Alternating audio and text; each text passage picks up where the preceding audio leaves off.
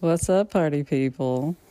Welcome to Romancing Nancy Drew. I'm your host, Indy Nickerson, which stands for Nancy Drew Nickerson, and you can find me at that name on Twitter, and also under Romancing Nancy on Twitter, if you're into that, and also on AO3 as Indy Nickerson, which is what I've been posting under forever. Today's episode is going to be about Smile and Say Murder, because, of course, when one thinks of photography, one thinks of murder. This is a fun one. Actually, this one drives me completely bonkers.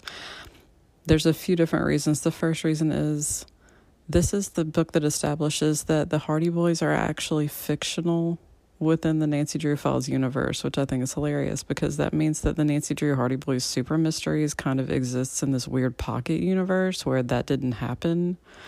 There's a conversation that Nancy's having with the main suspect in this book, and they're discussing different mystery novels that they enjoy. And he's like, oh, I've loved mysteries since I was reading the Hardy Boys when I was in middle school. And Nancy's like, that's cool. I'm reading Raymond Chandler right now. And I'm like, yes, please throw all the shade that you possibly can. I love Raymond Chandler. So I was like, yes. But of course they mentioned like Agatha Christie. She's the other big one. Arthur Conan Doyle. They don't bring up Earl Stanley Gardner, which I think is hilarious because Perry Mason is almost a contemporary of Nancy Drew, if we're going back to the original. But anyway, so that's a bonus. That means that Frank Hardy can never pop up in this universe unless there's some sort of weird supernatural shenanigans. The other reason that this book absolutely drives me nuts is there's a few different categories that we can drop Nancy Drew Files into. The first one is that Ned gets a mention but is never an actual character within the book. Ned's an actual character in this book. The other one is that if Ned appears in the book, then we can either have happy Nancy Ned, which is what we had in the previous book, which Murder on Ice. Yeah, they were happy. They were a happy couple. There was a lot of cute bonding moments. Like, this is like peak for me. Like, we're gonna hit one Whitewater Terror that is like, yes, if we're talking about like the Nancy Ned content, like fuck yes. There are other ones, but yeah. So yeah, Murder on Ice, yes. That's some good Nancy Ned shit. This one though falls into the Ned's a character, but he's super jealous and possessive and weird, except for he's not in this one, and Nancy's acting like a fucking 12-year-old, which I don't love. Plot-wise, it doesn't serve any purpose whatsoever for her to be having this weird fight with Ned. If you want to look at it from the perspective of she's a human being who behaves in flawed ways, then yeah, like, I'll completely buy it for that reason. Nancy's pulled into this case because somebody has contacted her from Flash magazine, which I imagine with jazz hands. Or like Teen Vogue, like a lot of really hyper colors and a lot of fun photography and a lot of like baby sex tips. But anyway, so she's contacted by Yvonne Verdi, who is the co-owner of Flash magazine. The first time it's mentioned, it's in all caps with an exclamation point. You're like, Flash! Like, it's just so incredibly... It's at once generic and, like, we're trying really hard to make Fetch happen, and Fetch is just simply not going to happen. Yvonne owns the magazine along with her weird art buddy, Mick, who... This is not Fuck Goblin. I mean, you know how much I hate Fuck Goblin. This is not him. This is an earlier incarnation of Mick, which Nancy doesn't have a thing going with, which is good. I mean, this is one of the rare cases where Ned is the one who has a thing going with a person who's not actually a suspect, but I think I've mentioned this before, but I read an interview with one of the ghostwriters who was like, I just didn't know what to do with Ned. So actually in that book, she puts him in a coma. We're going to get to that book because I fucking love that book. Even though Ned's in a coma, like, there's a lot of really good hurt, comfort, angst going on in that one. This is not that. And this is, like, I just maybe wanted to work out some aggression. I don't know. I haven't read anything specific that any ghostwriter has written about this specific volume. I just know that there's a lot of weird behavior. Okay. So Yvonne has called Nancy in because she's receiving threatening messages. And so on the way there, Nancy's flipping through the magazine and she's like, yeah, this is the kind of stuff that Bess loves. Like, I'm not super into it, but they seem pretty cool. Like, it's really interesting to see the shift to like social justice awareness, which is like in its infancy at this point, if we're gonna be going by what Nancy's looking into. I mean, for this case, she's looking into basically death threats that are being issued at a teen magazine in Chicago. So we're not talking about she's serving somebody underprivileged. She's, on the lookout for a person against this big bad corporation, which again would have been like a really popular 80s theme. Like, no, this is just somebody's contacted her. They're in trouble. She's here to help. That's basically it. So she's actually taking the train in. She's not taking her sweet ass Mustang up to Chicago, which I was like, really? Because in other cases, she's 100% okay with taking the Mustang to Chicago. But in this case, she's like, but I mean, it's murder to find parking in Chicago. And I'm like, sure. I mean, that's probably true, IDK. But anyway, so she's taking the train, which doesn't really serve any plot points either. It's fine. Maybe the author was just a train enthusiast. So she is flipping through the magazine. She's like, yeah, this is probably going to be fine. I'll just meet with her. Shouldn't be too bad. So she meets with Yvonne. Okay, for the files, Nancy is 18. So she meets with Yvonne, and she pegs Yvonne as being like 27. So like not even 10 years older than her, and already the co-owner of a really popular teen magazine. And Yvonne is said to have gotten her degree in creative writing, and then she just fucked around and wrote a few novels, and now she's owning this popular magazine, and you're like, yes, thank you for just completely blowing everything out of the water. Yvonne is also really super condescending when she meets with Nancy. She's like, yeah, so I've got these threatening letters, and let me show them to you. And Nancy's like, well, I mean, I can see this. I love this. I can see from the perforation at the edge of these pages that it was printed on an actual printer. And you're like, that means it was dot matrix. I'm dying. Because Nancy walks into the Flash office, and she's like, which, by the way, on the way up, she heard somebody saying, and like getting off the elevator, Yvonne is really like super bitchy. And Nancy's like, so people do not enjoy her. Okay, that is good to know. So she gets up there and walks in and sees, like, you really want to see Devil Wears Prada? Like, you want her to walk in and be, because it's like, it's a fashion teen baby sex tips magazine. But that's not what it's like, we have a cream colored hallway and a blue colored hallway, and you pick one of those. It's a choose your own adventure into dullness. It's fine. Like, I would have died for there to be like, and then they had racks of like Balenciaga, and it was just fantastic. And that is not the kind of place that this is, because that's not what we're here for. And that's fine. Like, I can enjoy the Devil Wears Prada for itself.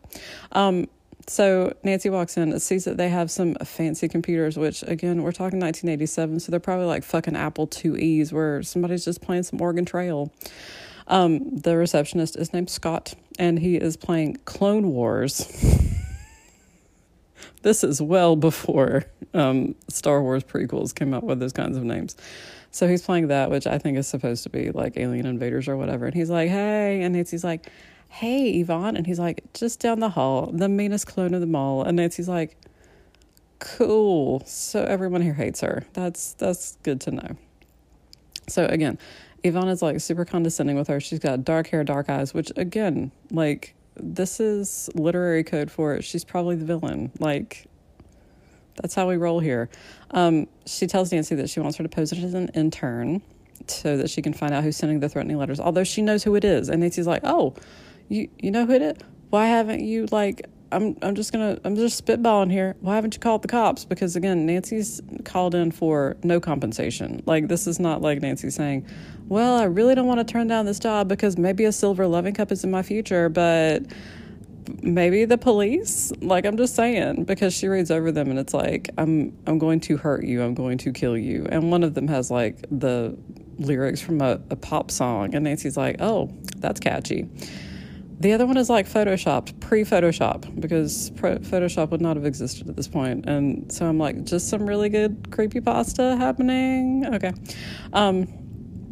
But yeah, so Nancy's looking at this and she's like, okay, if you know who's sending them, why not call the cops? And Yvonne's like, because it's my co-owner and I don't want him to get in trouble. And I just, it would be bad publicity for the magazine. So I just want you to find the evidence that he's doing this so that I can just like quietly get rid of him because he does not want me to sell the magazine to News Corp. And I was like,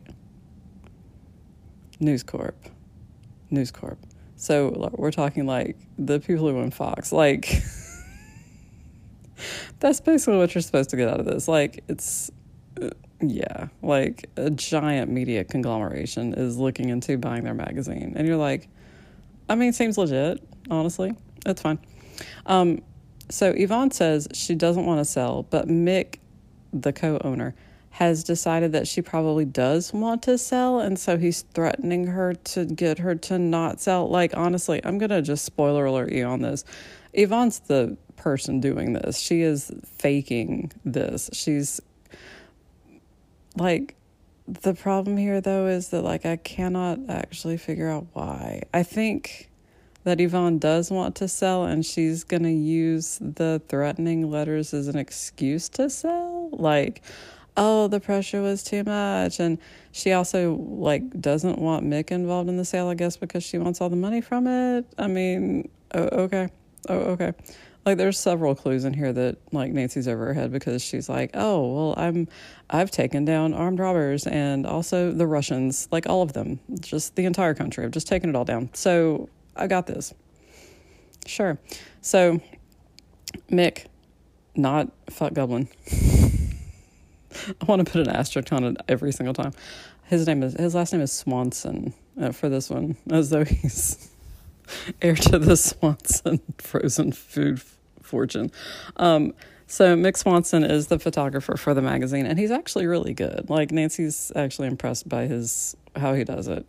So Yvonne has decided that Nancy will be Mick's assistant, and she's like, I'm sure that she can just fake this. And Nancy's like, I mean, I've taken a photography class, which, as you know, by every other episode in this complete series, if Nancy says that she's taken a class in something, then she's like pretty much a fucking expert at it. So Yvonne calls Mick in and she's like, hey, baby, I've hired you an assistant. And Mick's like, I don't need what? If I need an assistant, I will hire an assistant, which makes some sense. If he's a photographer, then he wants to see their work and see if they're actually good enough to assist him. Else they would be like me, complete garbage at photography. But so he picks up a paperweight on Yvonne's desk and like smashes it down onto the desk. And he's like, you're gonna pay. And Nancy's like, I'm loving all the evidence that you're just handing me. Like, can I please get out a tiny camera just to record this shit? Because you're the one. Like, Yvonne has already been like, he's the one. He's sending me these threatening letters. I just want you to get evidence. And Nancy's like, cool. Okay. I'll get this knocked out in a day. She goes with Mick back to the studio. So Mick, of course, is super pissed at her. There's a girl in there who gives Nancy the complete cold shoulder, who is hanging up rubber spiders. Like, as one does, you just go into photography studios and you're like, you know what this place needs? A touch of Addams Family. So the whole reason they're doing this is because the lead singer of the band, please wait for it, Spiders of Power. The lead singer from that band is going to come by and be photographed to go along with an interview that they're doing for her. Or it doesn't matter.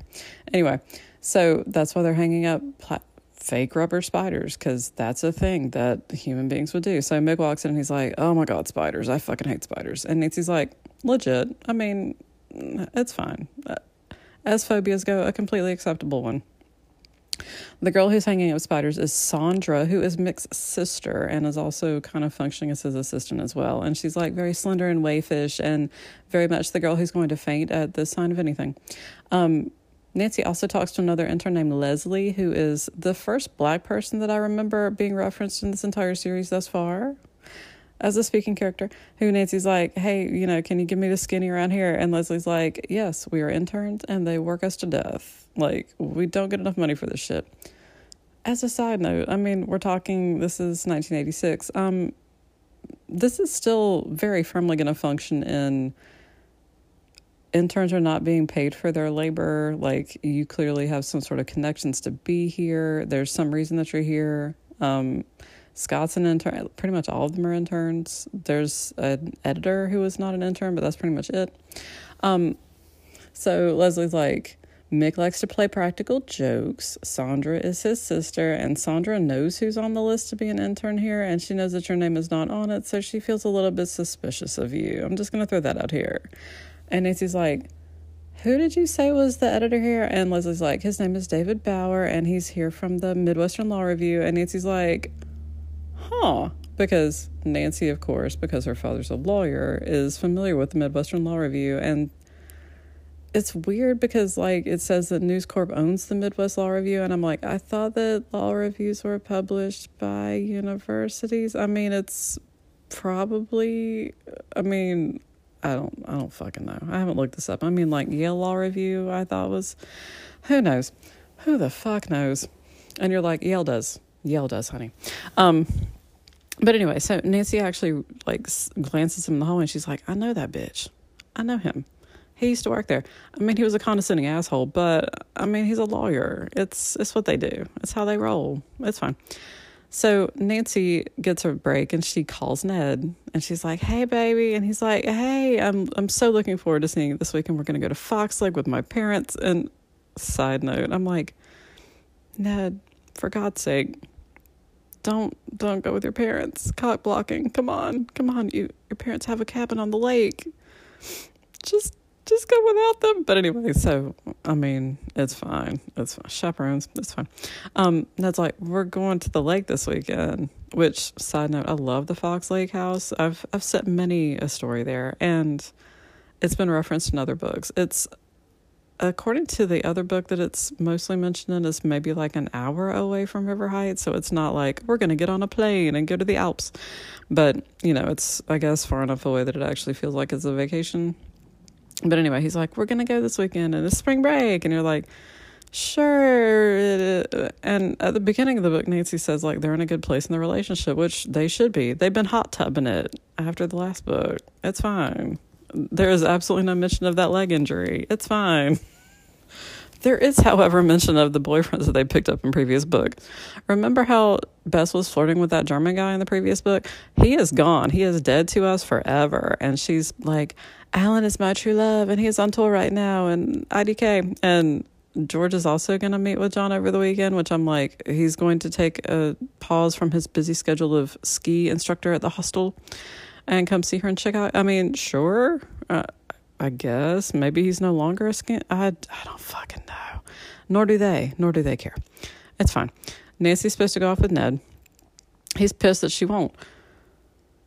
Like, it's really super fucking easy to gender swap Nancy and Ned, because Nancy, in the context of these books, plays a more masculine role. Like, she's definitely more take charge, more identified with taking a very masculine sphere approach to everything. And Ned's more feminine in that he is more concerned with domestic responsibilities in the relationship. So whenever Nancy's like, oh, well, I mean, it'll be fine, she's far more career oriented. And Ned's like, I thought we were going to do this romantic thing. Like, if we're talking love languages, Nancy's like very hands-on, and Ned's very like, but can we make out some? So he's disappointed, and he wants Nancy to not take this case. He's like, if it's death threats, then cops. And Nancy's like, I know, right? But she really needs me, and this guy's clearly unhinged. And yeah, because at this point in the book, actually, after the photography session with the rubber spiders, Mick told Nancy to take all the spiders down and shove them into the back of the supply closet. And so she goes back there, and she looks up and sees a severed head, and she's in a prop closet. So she's like, surely there is not a severed head up here. And then she sees an axe next to it, which is suspended. And I'm like, by what? Fishing line? It never really explains how the fuck this happens. But anyway, he's got some sort of remote control device that once she gets back there, he hits the button and it falls down toward her head. Because of course it does. And we've got a lot of chapters that we need to cliffhang on. So Nancy's like, what the fuck? This really could have hurt me, because it's not a real axe, of course. It is a prop axe, but it is. And again, I'm like, are y'all doing a lot of Addams Family photo shoots? Because I might want to work here. The axe part itself is rubber, but the handle is wood. Nancy's like, this could have knocked me the fuck out. And so Ned's like, I'm not loving anything that you're saying here. You've got a bunch of just whack jobs who are walking around trying to murder you and or each other, and you're like, this is fine though. You would rather do this than go to Fox Lake. And Nancy's like, it's fine, but I think I need your help, and I'm gonna see if maybe they can hire you as an intern as well so that we can figure out what's going on here. Because she's like, she's got no allies there, not really, because Yvonne is pretty much a bitch. There's one point where Nancy's like, oh, well, this means blah, blah. And Yvonne's like, you would think that, but you would be wrong. And Nancy's like, can you not jump down my throat? Like, I'm here to do you a favor. Oh, okay, cool. And also, Nancy spots the fact that Yvonne's got mystery novels in her office. She goes to Mick's office and sees that he has mystery novels. That's when they discuss the Hardy Boys, etc. So it's just an office full of people who like to read mystery novels. Which, again, other than all of the really terrible practical jokes, not so bad. Anyway, so Nancy goes to Yvonne and she's like, hey, can you hire Ned Nickerson? I mean, just to do me a favor. And Yvonne's like, sure, it's fine. So the next morning, Nancy and Ned come to work, but they can't come in together because Nancy's like, we need to act like we're not together because it would be bad if they thought that we were together. Because, again, Sandra already suspects Nancy of something. She's not quite sure what. So, that day, please understand that, like, every hour some shit happens. Like, this is a fairly fast-paced book. There's parts of it that it goes slow, but we don't care because we've skipped those between chapters. Nancy hears a scream, and Yvonne is at her desk, and she's looking into her desk drawer, and they go over, and there's a fucking tarantula, and Nancy's like, oh, it's a tarantula. Okay. So she, like, picks up a coffee cup and tries to urge the tarantula into it so that they can release it back into some sort of safe environment. She's like, most tarantulas aren't poisonous. It's just, like, kind of scary for you. And Yvonne's like, no. And then she fucking smashes the tarantula with something on her desk. And Nancy's like, that was unnecessary? I'm just saying, like... And so everybody in the office comes in there. And I think it's Sandra, actually, who looks over at Mick. And she's like, why would you do this? This is a terrible practical joke. Like, that might have scared her to death. And Mick's like, I fucking hate spiders. Why the fuck would I leave a spider in somebody's desk? Like, no. Ew. And you're like... Same. Like, no, I would not fucking leave a tarantula in somebody's desk. Like, son of a bitch. But anyway. So, everybody's convinced that Mick's the one who's doing all these terrible practical jokes. And there's a point in the book where Nancy walks into Mick's office and she sees that the floor is, like, very highly polished for workman's comp reasons. And she turns around and falls on her ass. And it doesn't seem to be feigned, but she takes advantage of it too. She's like, oh, some ice from my ankle, which I have twisted. And Mick's like, okay, I'll be right back.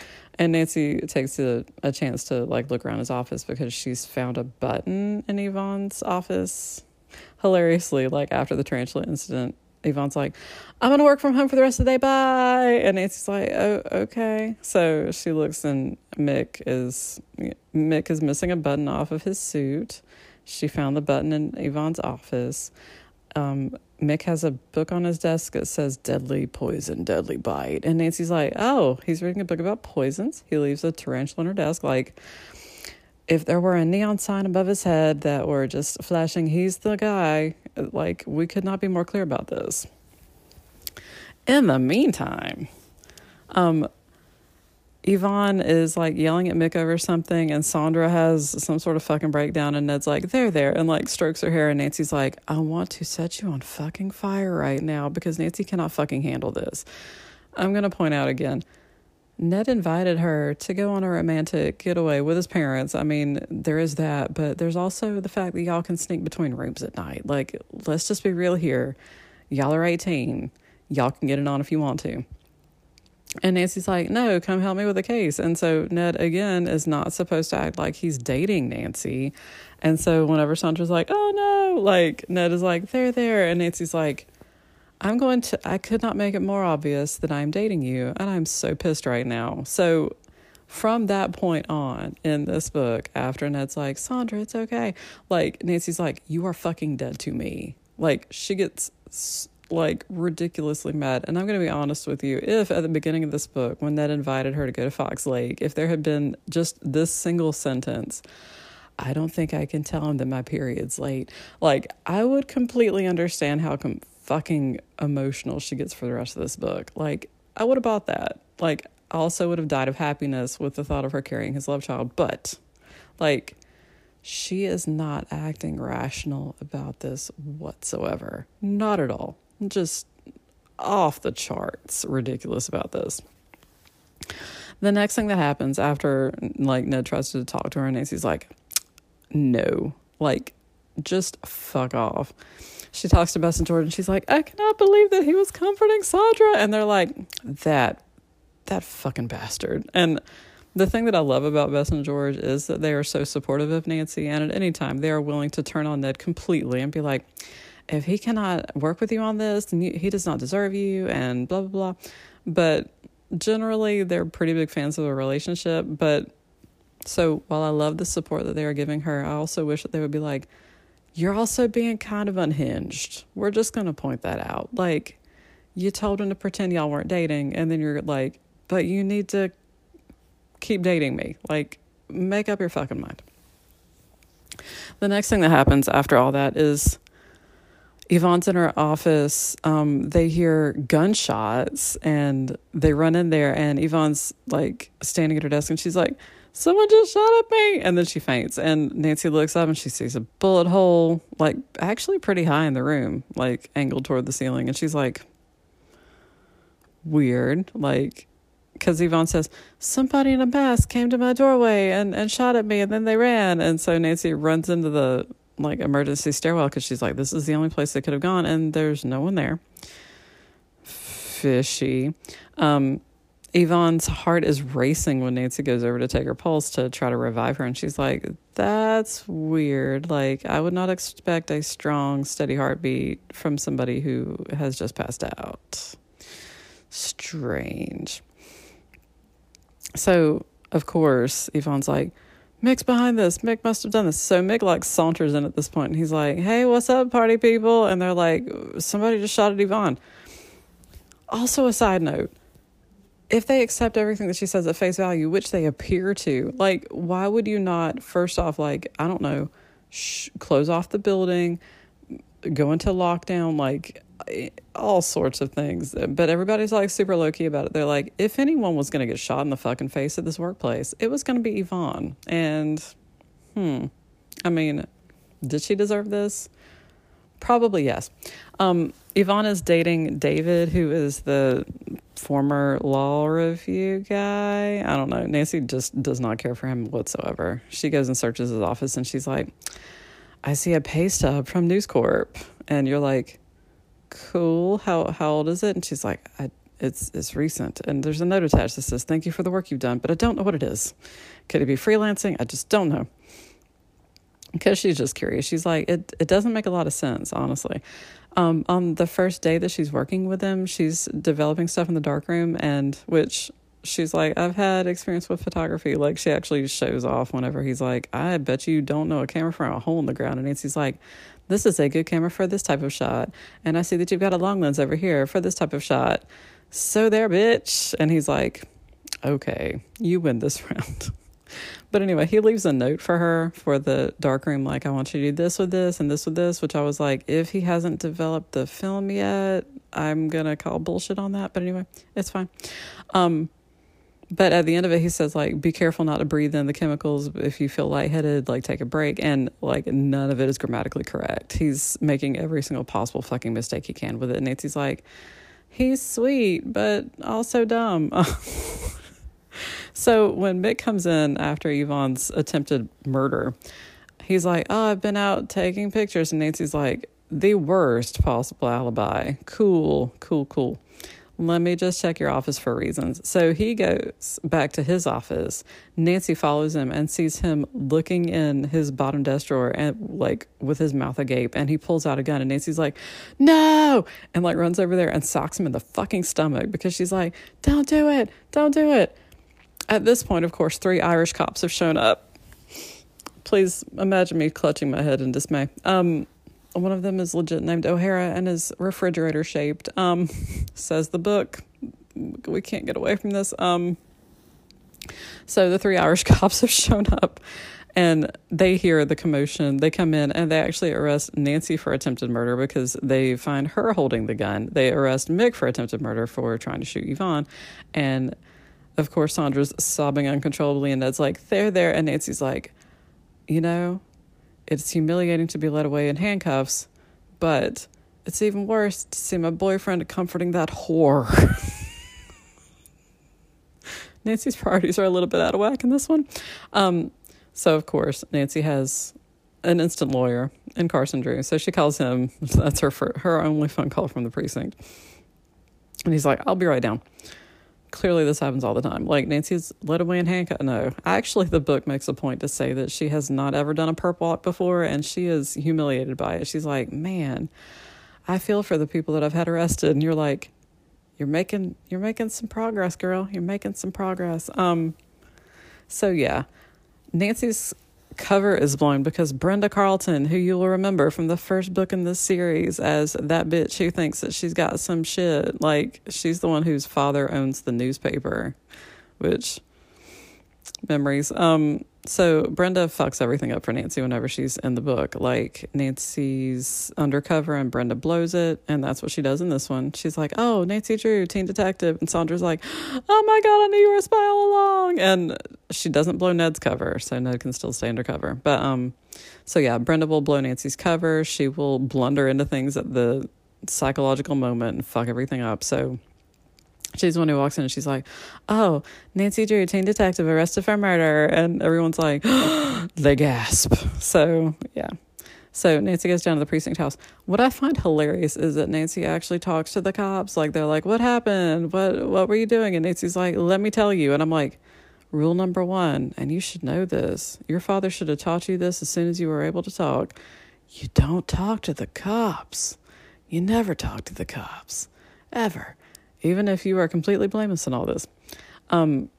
So Nancy, of course, gets out because I got nothing. Like, she was like, I was wrestling the gun away from him. I've been working to find out who's been sending death threats, blah, blah, blah. And they're like, okay. And then Carson shows up and he's like, clearly, it's fine. So actually, there's a fun thing that happens on the way out when, they're like, we got to put cuffs on you for attempted murder. And that's like, well, Nancy didn't kill him, so maybe take the cuffs off. And also, Yvonne's not dead, so, like, maybe take the cuffs. Anyway, it's a sweet thing. And Sandra's like, you're the best. And Nancy's like, I want you to die in a fire. Like, she's so fucking mad at him. Like, she cannot even function. She's so mad at him. Even though, again, like, he's...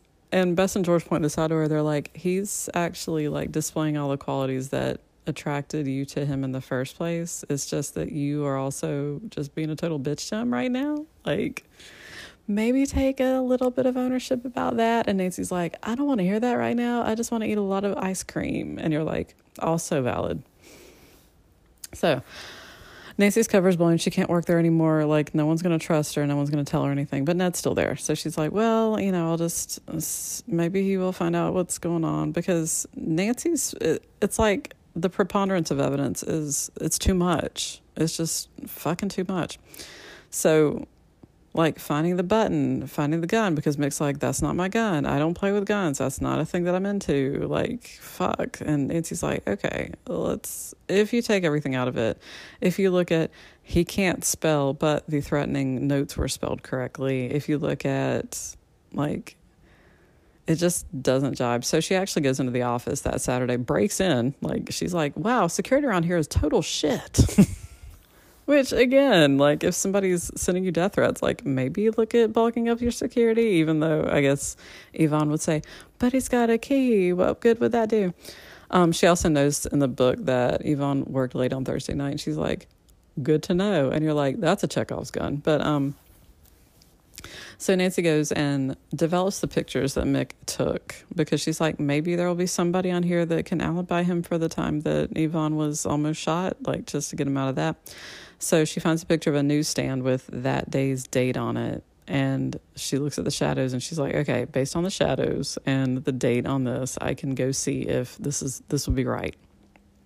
And it is.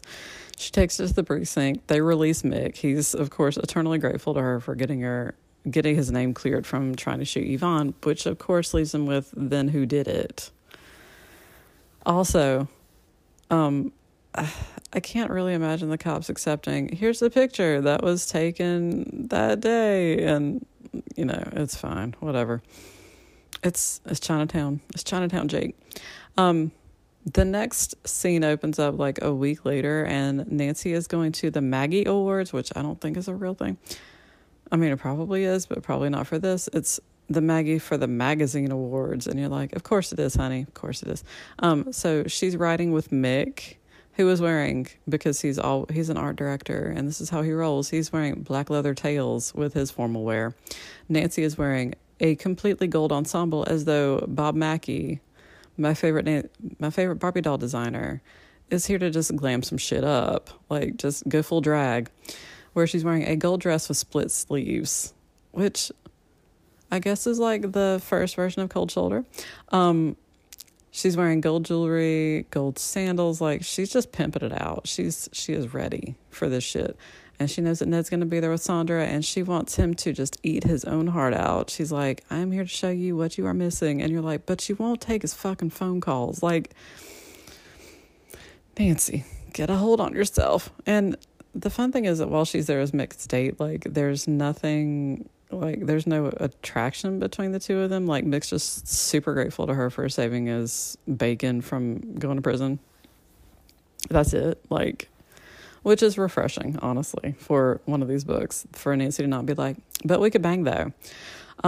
So they walk in, she sees Ned, and she's like, he looks so fucking good. Damn it, he looks so good. And he's like, hey, Nancy, we need to talk. And Nancy's like, yeah, bye. And like, everyone's like, wow, could he not be 12 years old? That's fine. And Sandra actually looks at Nancy and she's like, look, I understand that he's your boyfriend, and yes, I was attracted to him because he is a damn good guy, but like, it's not like that. And this is actually a conversation that I think that she has with him, like slightly past this, but anyway, yeah, it happens slightly past this. But Sandra sees like the definite tension between the two of them and is like, please get over this. This is ridiculous. But anyway, of course, Flash magazine wins the Best Magazine Award, and so Yvonne and Mick go up to the stage to accept it, which, again, awkward sauce, because she was, like, almost killed and blamed him for it, and we still don't know who was behind this, quote-unquote, and they go up to accept the award, and a big old piece of the lighting just falls down on stage and crashes into Mick and just like breaks his fucking leg. And cool. So the next chapter actually opens up with Mick in the hospital, and Nancy's like, hey, I brought you a remote control dune buggy. Do you remember anything about, like, do you know what kind of enemies you have? Like, anything, any clues you can give me? Because I think that while Yvonne could say that light was meant to hit her, like, I think it kind of makes more sense for me to focus on who's trying to get rid of you. And Mick's like, I don't really have any enemies. I mean, Yvonne is looking at selling the magazine, and Nancy's like, Yvonne said she didn't want to sell the magazine. And Mick's like, no, she wants to sell. Like, I told her that she's not going to get as much as she wants for it, but like, this has never been her thing. She's into creative writing. Like, she's written mystery novels. And Nancy's like, she's written she has, really? And he's like, yeah, the Ivan Green novels that I've got, like the Poison Deadly Bite book that's in my office, like, she gave that to me. She wrote that. And Nancy's like, of course, because green is what Verdi means. Oh, okay.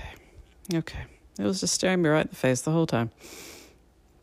And Mick's like, yeah, that's like what she likes to do. That's what she'd rather be doing anyway. Like, this is not her thing. So I'm just saying. He's like, I'm not interested in selling, and I would happily like take over her shares, but she really wants to sell to News Corp. So, and Nancy's like, okay, that makes some sense. So she thinks about it, and she's like, okay, I think Yvonne's someone who's behind all this. Like, finally, it makes sense that the bullet would be so high in the ceiling because Yvonne was maybe, the bullet was never supposed to hit Yvonne. Like, So that would be why it went completely off, because Nancy was like, if somebody was standing in her fucking doorway, like they missed by a fucking mile. Like that just doesn't make sense. So she calls Ned, and Ned's like, oh my God, I'm so happy to hear from you. And Nancy's like, shut up. I need you to meet me at the Flash office. And Ned's like, and Nancy's like, no. There's also, to cut things off at the very climax of the book, there's also a part where Nancy, Bess, and George go out to lunch, and Nancy and George eat real food. They eat lasagna on a Monday, and I was like, somebody was super into Garfield. But Bess has a salad, and she's like, man, I just need to lose like 5 more pounds. And you're like, hello, disordered eating. Hi.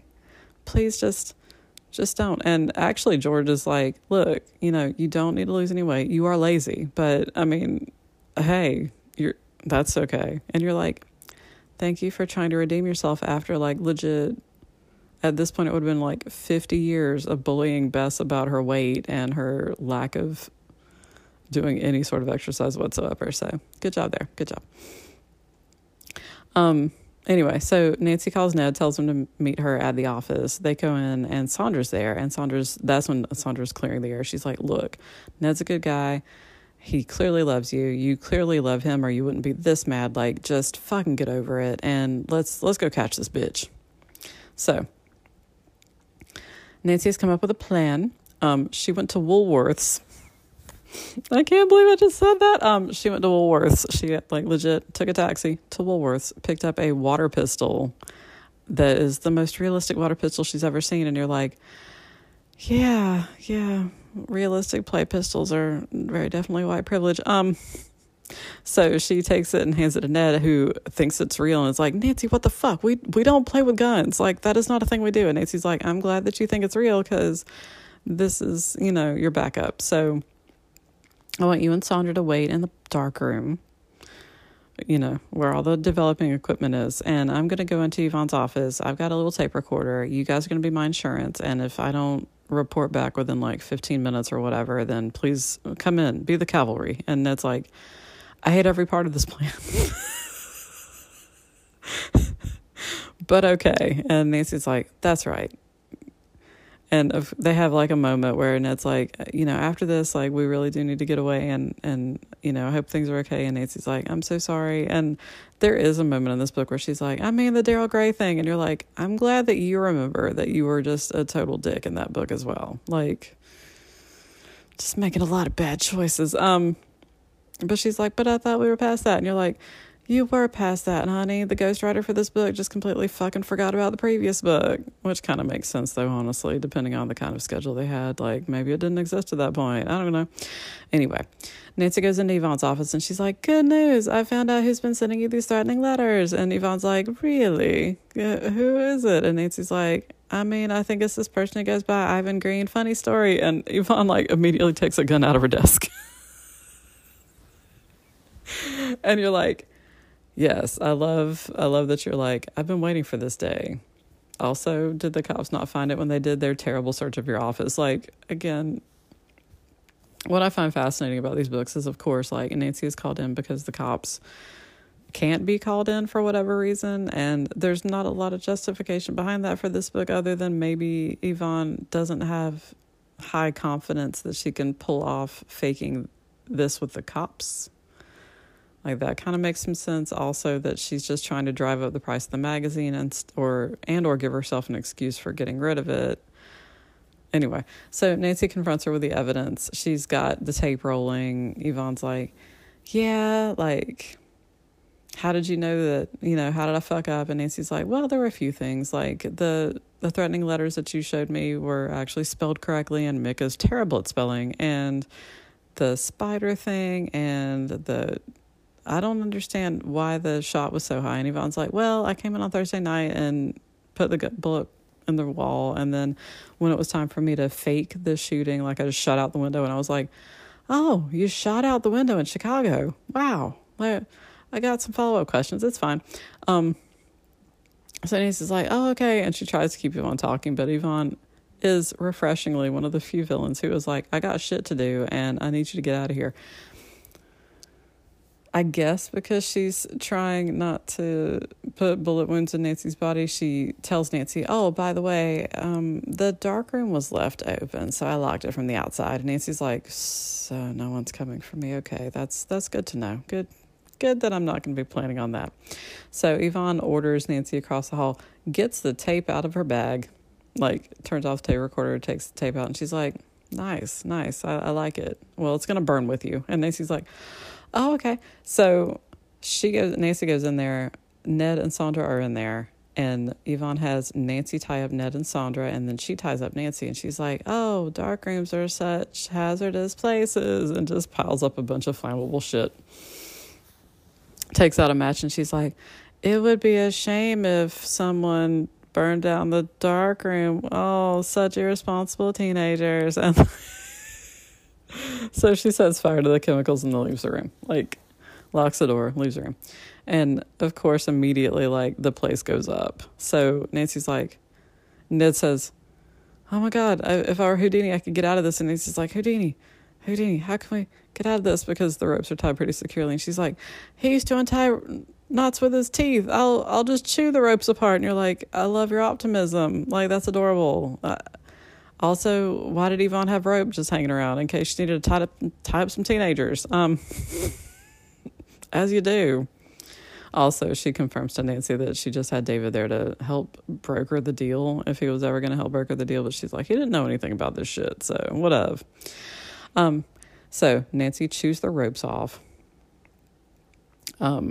She gets Sandra's hands freed, and then all their hands are freed, and then Sandra faints dead on the floor, and Nancy's like, cool, how are we gonna get out of here? And that's like, we can't teleport. Like, this is a real bad situation. And so Nancy snatches up the tape that's got the confession on it, and it so happens that the fire goes all the way over to the wall where it burns a hole in it. Nancy's like, hey, they also have a sink in there because it's a dark room, but of course, they're not able to put the fire completely out. So they get enough of a hole through the fire damaged wall so that Ned can take Sandra through.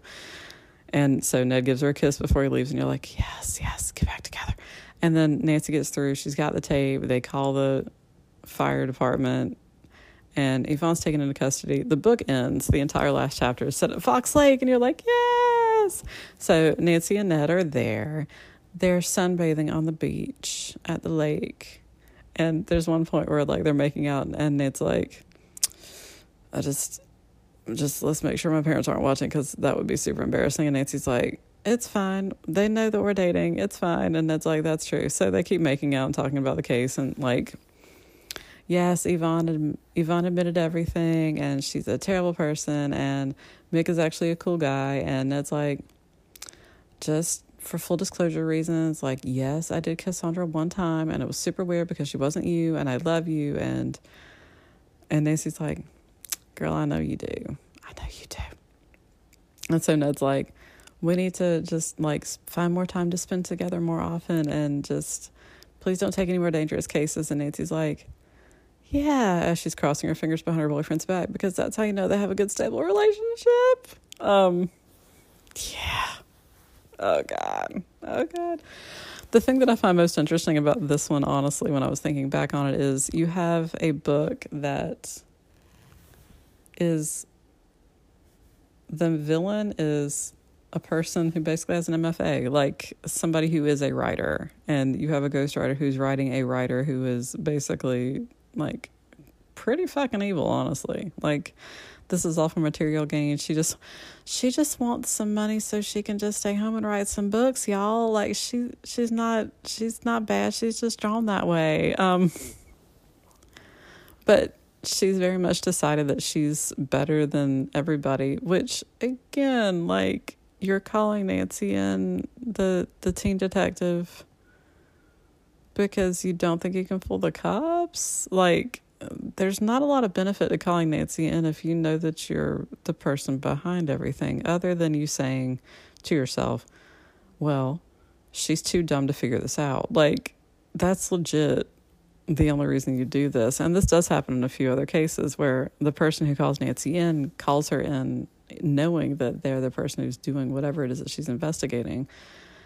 with the hopes that she'll just, like, I guess, be a distraction or not be able to figure it out in time or whatever. Or, you know, if something bad happens to her, it's also kind of a due diligence thing. Like, if I call Nancy in, then I've clearly done something about this problem, even if it's not the thing that I should be doing. Because again, if somebody's sending you fucking death threats, like, that's seems like a thing that the cops should do something about. And Yvonne probably doesn't want the cops actually poking around too much. There's no indication that she's actually, like, stealing money from them or anything like that. But it's just like, I just needed to bankroll my mystery writing.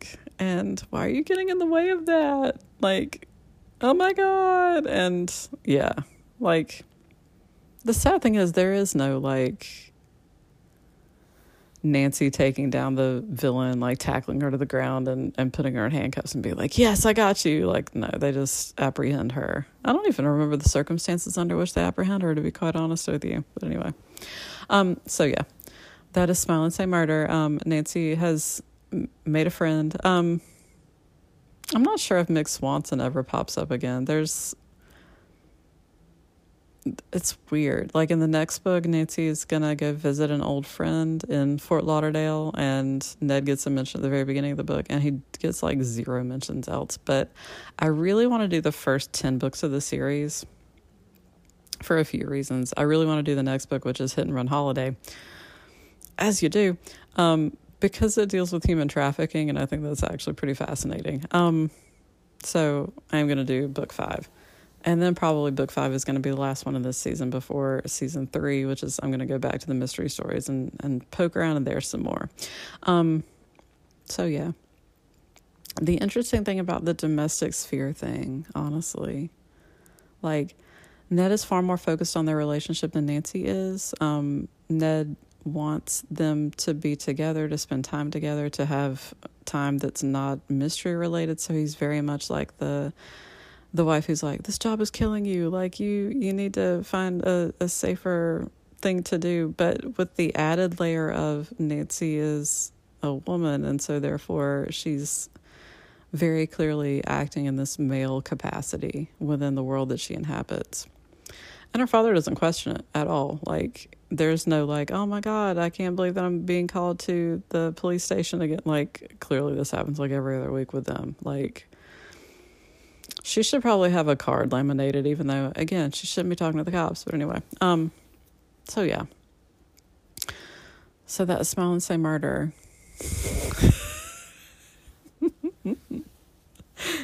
So again, I mean, like, one thing that she says at the end of it that Nancy says to herself is, well, I mean, a fling is not the end of the world as long as it's, like, short and sweet and not too terrible, which she's like, it just kind of serves to show us that we really care about each other, which that's the default for these books a lot. Like, it doesn't often end with, and we're never going to talk about Ned. There are a few files where the ghostwriter just completely does not mention Ned whatsoever. Nancy gets entangled with the guy that she's seeing on the case. It ends with Nancy making out with him. And then they just, in the next book, he's not mentioned whatsoever. Like, period, at all. And I hate that shit. But anyway, so this book, if we're talking about, is Ned present? Yes. Is Ned present a lot? Actually, yes. Is it good in terms of their relationship? I would say no, other than that last chapter. The last chapter was doing a lot of good shit. So there's that.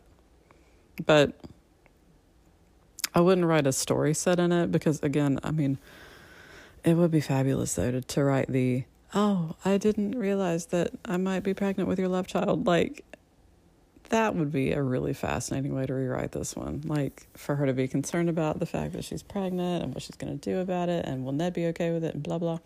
Like, yeah. But this is the file, so this is not the way that we would have gone on that. All right, so tune in next week for Hit and Run Holiday, which is set in Fort Lauderdale. So we're going to be spring breaking it up. So stay sleuthy, my friends.